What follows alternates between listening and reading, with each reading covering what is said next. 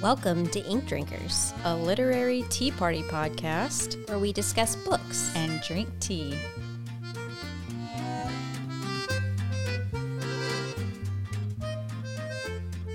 So I have with me today a very special guest who has been mentioned on this podcast countless times, and we've only had 14 episodes. Carrie Sweeney, welcome to the podcast. How are you doing? I'm good. I'm so excited. To talk. I'm always excited to talk to you, period. But I'm excited to be on the podcast. I'm excited that we get to talk books because I enjoy any conversation that we have, but it's especially fun when we get to talk about books and drink tea together. Absolutely. So tell us a little bit about yourself.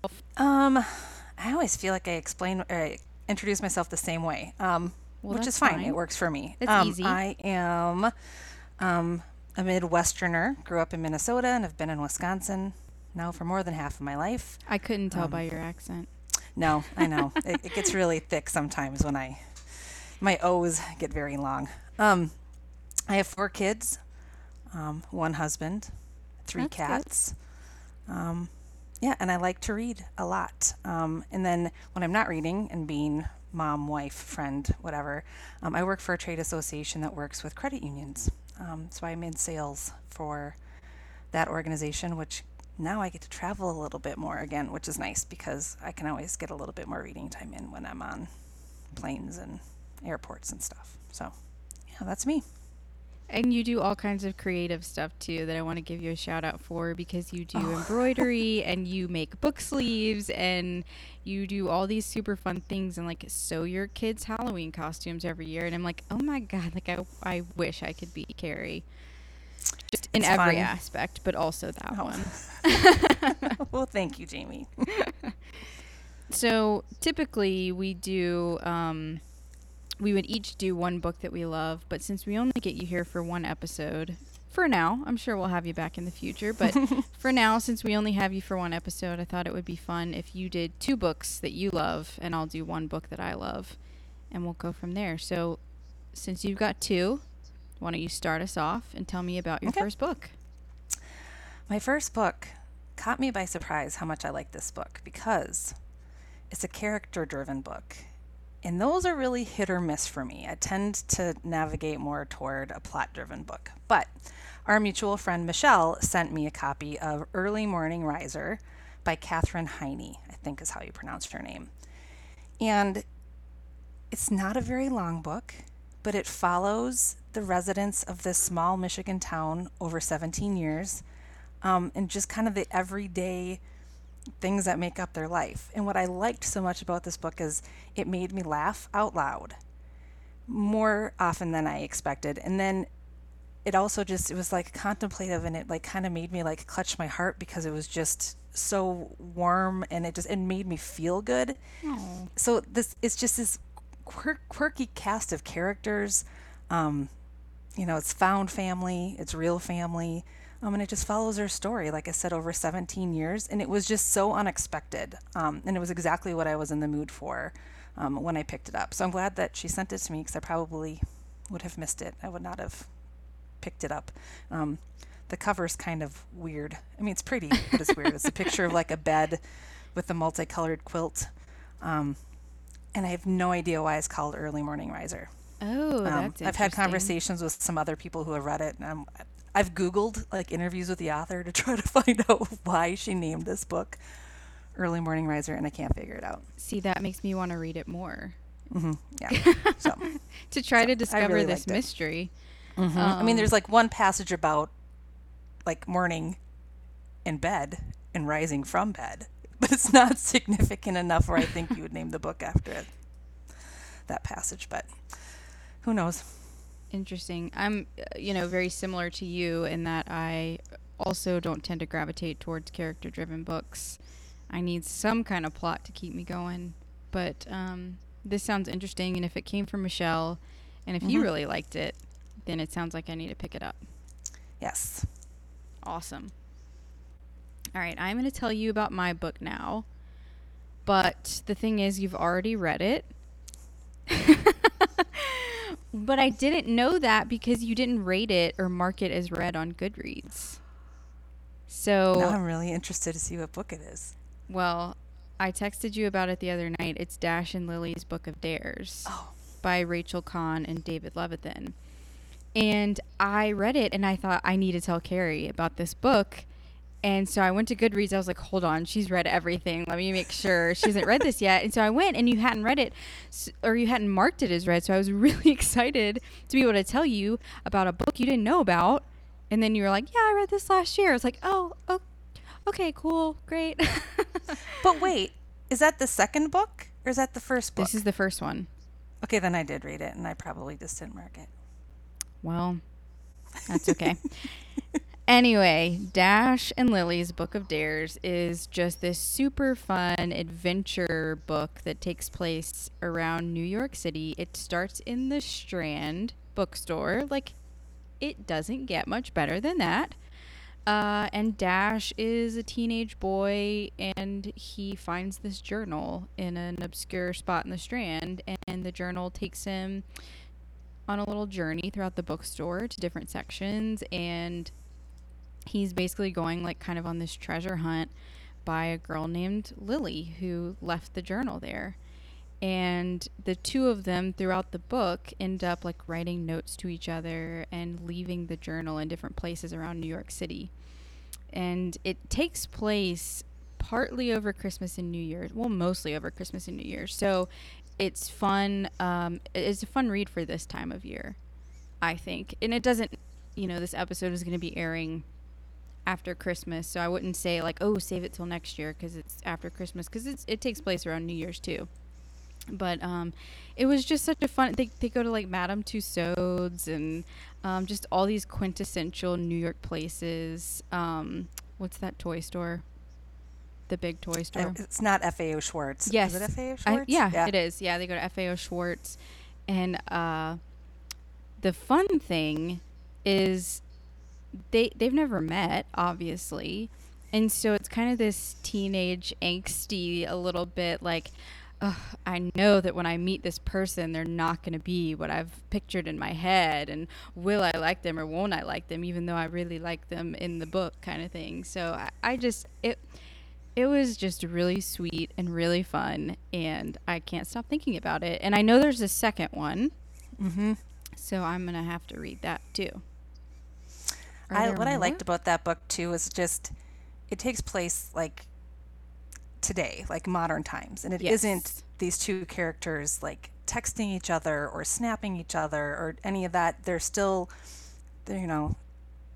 handwritten notes and just that like. It's really sweet. Old tactile. Yes, it's very, very sweet. Where it lends a different, sweetness to it then. So the second one is The 12 Days of Dash and Lily, which seems very Christmassy, so I better read it now. And the third one is called Mind the Gap, Dash and Lily. So I'm wondering if they go to London. They do go to London. They do. Yes! Okay. So excited. Oh, my goodness. I love my Brits. Yes. All right. What is your second book? Okay. So my second book hasn't come out yet, but it comes out like 2 weeks after this episode's going to air. So I think it's soon enough. So it comes out January 11th. And it is Weather Girl by Rachel Lynn Solomon. Yay! And I love all of her books. I love her books so much. And this is just another, it's a stellar read. So it's about a weather girl, her, and the sports dude, him, and they both work at the same Seattle TV station, and they play matchmaker to their respective bosses who were once married but are no longer married, and they're causing a lot of just workplace strife. So they kind of parent trap them in a way to try to get them back together to make their work environment better, and then obviously when they're throwing sparks toward the bosses, some of the sparks come back to them. I love it. The main male character, he is a single dad, and he's got like a dad bod, which I am Loving that. He's a little bit older character. So they're not in their 20s. And the female character has, some mental health representation that's done very, very well. And the author, has commented that this was very near and dear to her heart from the mental health perspective of depression, and really just making therapy, normalizing therapy, and it was just handled with such care that it was just a really nice element that was woven through the story. And it's spicy. I mean, it's definitely, there's definitely some. How many eggplants? I think I gave it like 3 or 4. Wow. I think. And the other thing that was really cool was the chapter titles are I love chapter titles. They're like I can't say that word. Meteorologically? They're weather related. They're weather related chapter titles. And they kind of give you a guess of what's going to be coming up in the chapter. Oh, that's fun. So I liked the chapter names, where it's like cloudy with the chance of whatever, and then it goes on from there. That's so it comes out soon, but I loved it. You actually turned me on to Rachel Lynn Solomon, I think, because I read, pretty sure it was because of you. What is it? Today, tomorrow, something? Today, Tonight, Tomorrow, which I was actually tomorrow. just thinking about when you were talking about Dash and Lily, because that book has like the scavenger hunt kind around of Seattle. Yeah. So does Weather Girl take place in Seattle as well? It is in Seattle. There's some Jewish representation, which is kind of a common theme with her books. She's just and actually she's working on a sequel to Today, Tonight, Tomorrow. Oh, that's fun. That's exciting. So I knew that Weather Girl was coming up because I see it all over Instagram, and because I'm a Rachel Lynn Solomon fan, but I had kind of kept away from like reading what it was about. But this sounds fun. I'm really excited for it now. Like before I was like, oh cool, another Rachel Lynn Solomon. Now I'm like, need to get my hands on this. So I'm interested. You're gonna spill tea. I want to know what you're gonna spill tea about. I am. I'm gonna spill tea. First, let's talk about the tea that we're drinking.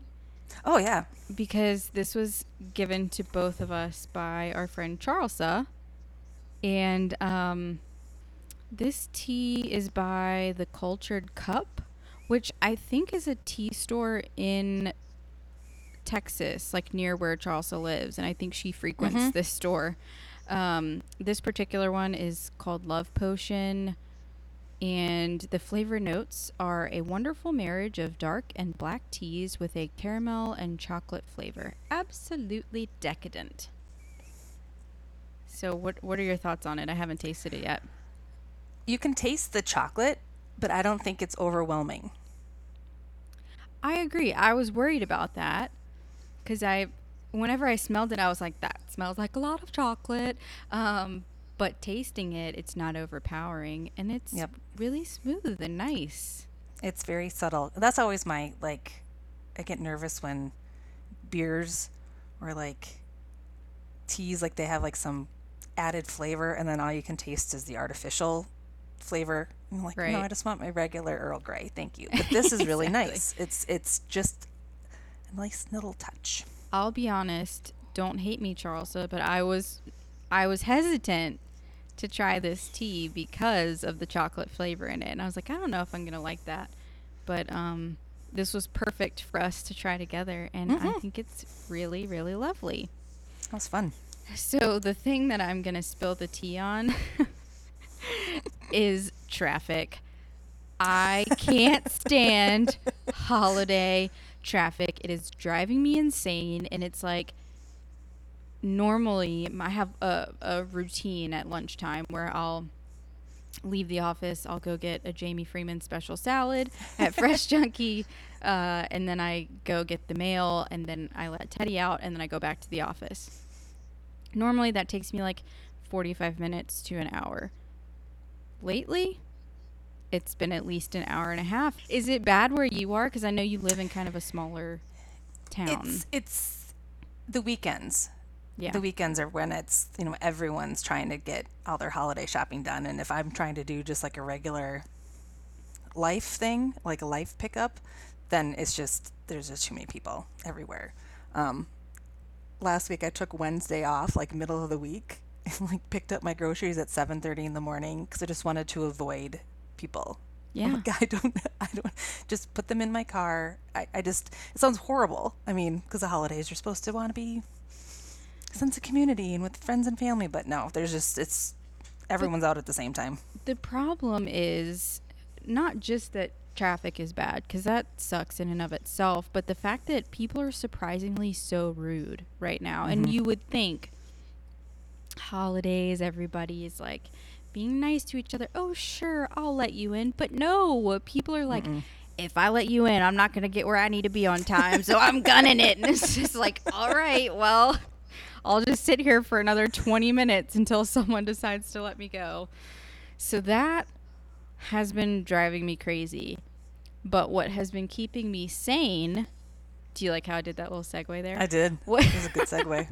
What has been keeping me sane is my boss is very generous, and he gives us off the week between Christmas and New Year's.